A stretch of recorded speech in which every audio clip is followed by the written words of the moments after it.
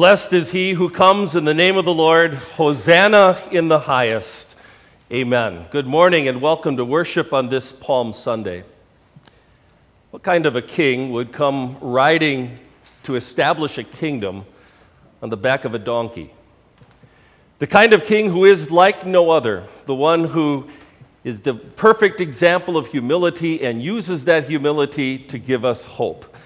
Today, the Lord centers our attention on Philippians chapter 2 and reminds us that our Savior's humility is what gives us undying hope. May He bless us with that truth on this Palm Sunday morning. Our second reading this morning, the words that will serve as our sermon text today, Philippians chapter 2, verses 5 through 11. Indeed, let this attitude be in you, which was also in Christ Jesus. Though he was by nature God, he did not consider equality with God as a prize to be displayed, but he emptied himself by taking the nature of a servant. When he was born in human likeness and his appearance was like that of any other man, he humbled himself and became obedient to the point of death, even death on a cross.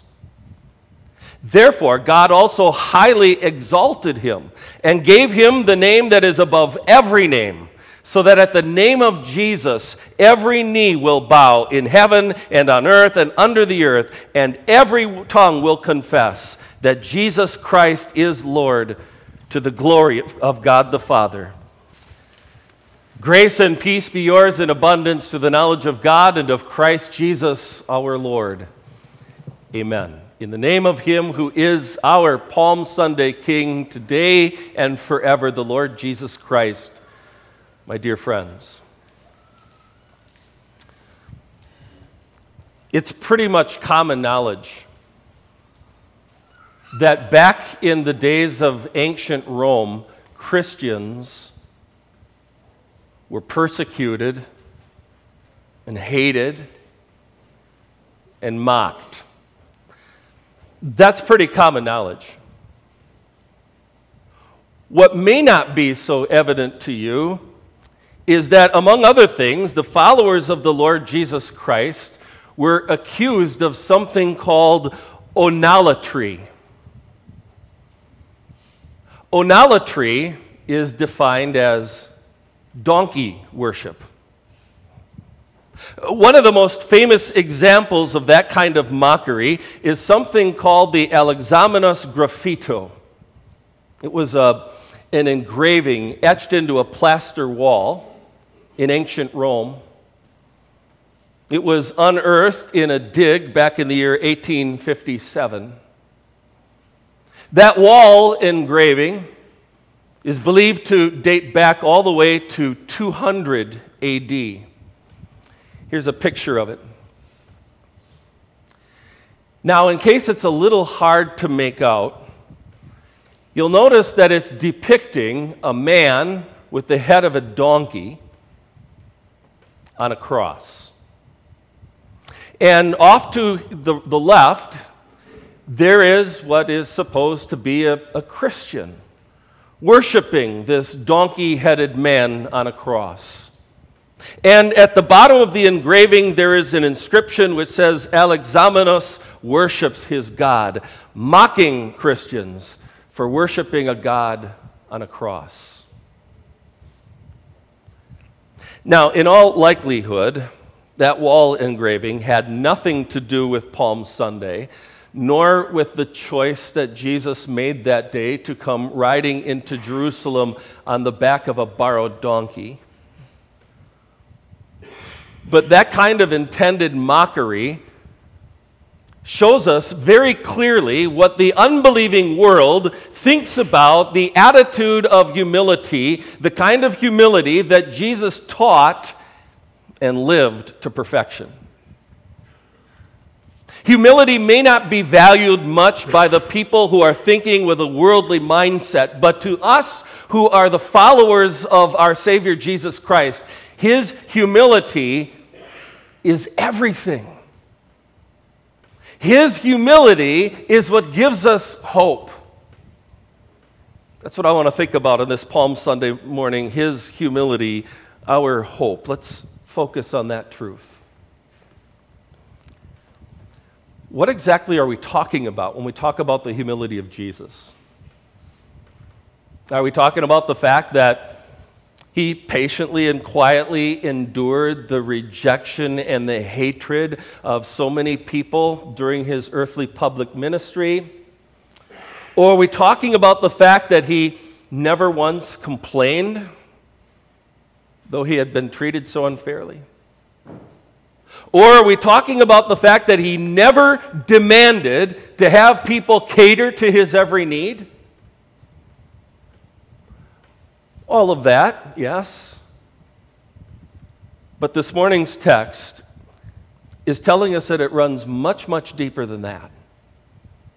What was it about Jesus? Paul says, though he was by nature God, he did not consider equality with God as a prize to be displayed, but he emptied himself, taking the very nature of a servant. Now, notice what verse 6 is telling you. Note it carefully and note it well. It says that Jesus isn't kind of like God. It is not telling you that Jesus, by living a good life and through a series of promotions, was elevated to a godlike status. It's not saying that. It's telling you that Jesus is in very nature God. He is God. He is one with the Heavenly Father and the Holy Spirit. Jesus is God. And yet, Paul says, Jesus did not consider equality with God as a prize to be displayed. I dare say that if anyone had reached godlike status, they might be eager to show people just how amazing they are. They might display that kind of divinity and power with a sense of pride. Look at me! There have been all kinds of leaders in our world's history, rulers who have been drunk with power, who abuse that power to exploit other people for their own advantage, forcing them to do things that they'd rather not do, demanding that they pay them homage, even though it's feigned homage, making sure that everyone knows just how powerful they are. But Jesus, the one whom we rightly identify as the King of all kings, the Lord of all lords, no one has more absolute power than the Lord Jesus Christ. He is God from all eternity. Everything belongs to him. And yet, Paul tells us that he did not consider equality with God as a prize to be displayed. The idea here is that Jesus refused to use his status as God for his own selfish advantage. Even though he possessed all divine power and glory, Jesus did not leverage that for his own good. He didn't look down at a world of sinners and say, well, are you out of your mind? I am not coming down there. You brought this on yourselves. You work your own way out of it. Instead, he understood as true God that true greatness isn't about getting. It's about giving. And so Paul says Christ emptied himself. He did not empty himself of his divinity. He remained true God. Always has been true God, always will be true God, but he did empty himself of the full and constant use of his divine power and glory when he came here to earth to be our Savior.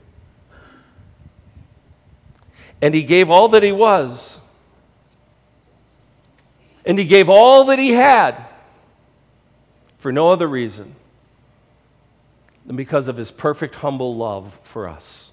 Stand in awe of that kind of humility on this Palm Sunday morning, that the Lord Jesus, the Son of God, would come not to be served, but in order to serve us. Even though Jesus had every right in the world to demand that the people of his world would wait on him hand and foot, he became our servant.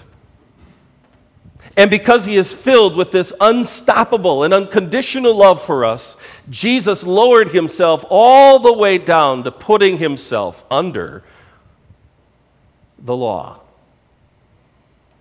Subjected himself to the law of God so that he could obey it perfectly in our place. Jesus is our substitute. So Jesus is the one who made up for our greed and our gossip with his generosity and his perfect grace. Jesus is the one who gave a perfect obedience to the Heavenly Father, the very Heavenly Father that we have so often slighted and ignored or conveniently forgotten about. Jesus is the one who came into Jerusalem in perfect, deep humility for every single time that we've refused to show that kind of humility as we've dealt with him and with one another, and instead have acted in sinful pride and arrogance.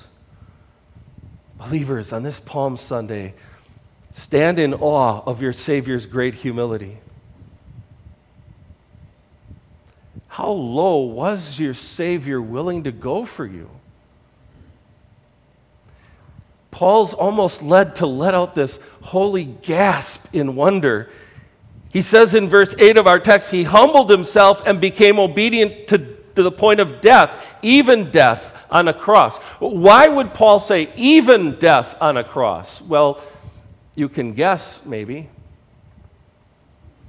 Death by crucifixion was a Roman invention, and it was reserved for only the very worst kind of criminals.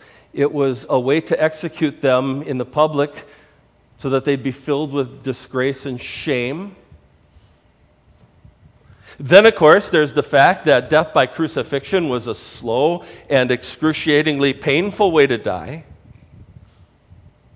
But even more than all of that, death on a cross was the kind of death cursed by God. In Deuteronomy chapter 21, and then quoted again in Galatians chapter 3, where it says, "Cursed is everyone who is hung on a tree." Jesus willingly became a curse for us, even death on a cross. And you know why? It's because Jesus wasn't just suffering the physical torture of crucifixion. He was suffering God's righteous anger over the sins of the whole world for our sins. Jesus was cursed in my place and in yours. You know, think of how you hate to be treated unfairly in life. Think of how annoyed and angry it makes you to be blamed for something you didn't do. Crying foul every single time that we get the short end of the stick in life, demanding our rights, blaming everyone else for everything that's wrong in our lives. Isn't that the way that we've often lived? And then we read the opening words of this text. Let this attitude be in you, which was also in Christ Jesus. Lord, you're right. My attitude should be the same as that of Christ Jesus. But it isn't. And it hasn't been, not by a long shot.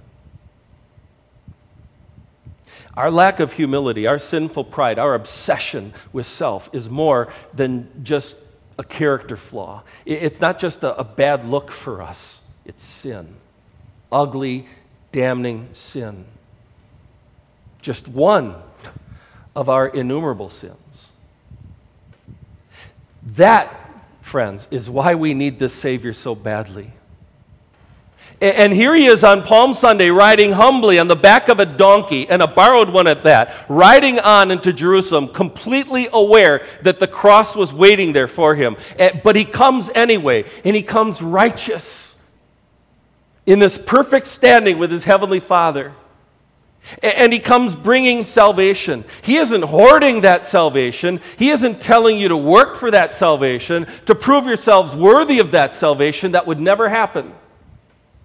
He comes to bring it to you, to open heaven for you by taking your sins from you with him to the cross and then to the grave and burying them in that grave so that they can never come back to haunt you ever again. In Christ now, because of his humility, we have hope. In Christ we have the certain hope that we are God's forgiven people and that heaven is waiting for us when this life is over. In Christ we are saved. His humility, our hope. And now in Christ, who is exalted in heaven, seated at the right hand of God, ruling over every name, over every title that could be given, because of who he is, and because of what he has done, and because of the faith that God has graciously and miraculously planted in these hearts of ours, our knee bows, as it says here, in praise and adoration. And our mouths are open, and our tongues are loosed, and we confess that this Jesus Christ is Lord, our Savior. And Paul says we do so to the glory of the Father. Because God the Father loved us and sent his Son to save us. And because now we are the living, breathing, praising proof of the power of our Savior's mighty redemption. We love and trust in him. He's our hope, our strength, our salvation, our everything. Now think. When we rightly view ourselves that way, what else would we do but what you have carved out time to do right here, right now, this morning, in the midst of your busy schedule? To blend your voice with those first Palm Sunday crowds and to sing Hosanna, to sing praise to the one who came riding to bring you salvation. Praise him not just on Sunday. Praise him not just with your words, but praise him with your very life. And that brings us full circle back to the opening words of our text. Let this attitude be in you, which was also in Christ Jesus. They say that imitation is the highest form of flattery. Believer, imitate Jesus, not to flatter him, but to glorify him. Don't just stand in awe of his humility. Imitate his humility as you live your life in his world.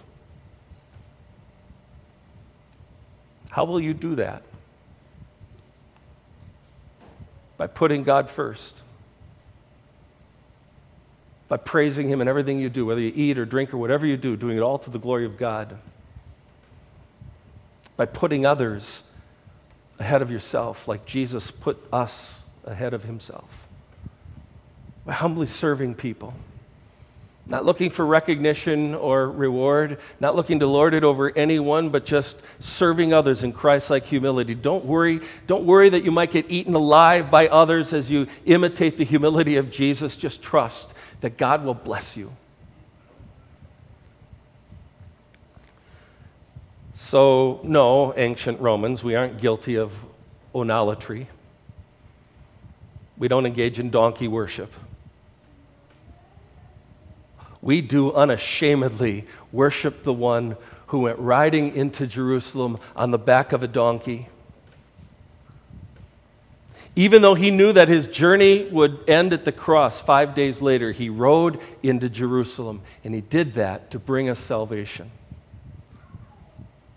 Rather than having a mindset that views humility as weakness, as something to be avoided at all costs, Jesus proved that humility is something to be embraced. His willingness to humble himself, even to death on a cross, will someday lead to us being lifted up to live life in heaven's perfect glory with him forevermore. His humility, our hope. Hosanna in the highest. Amen.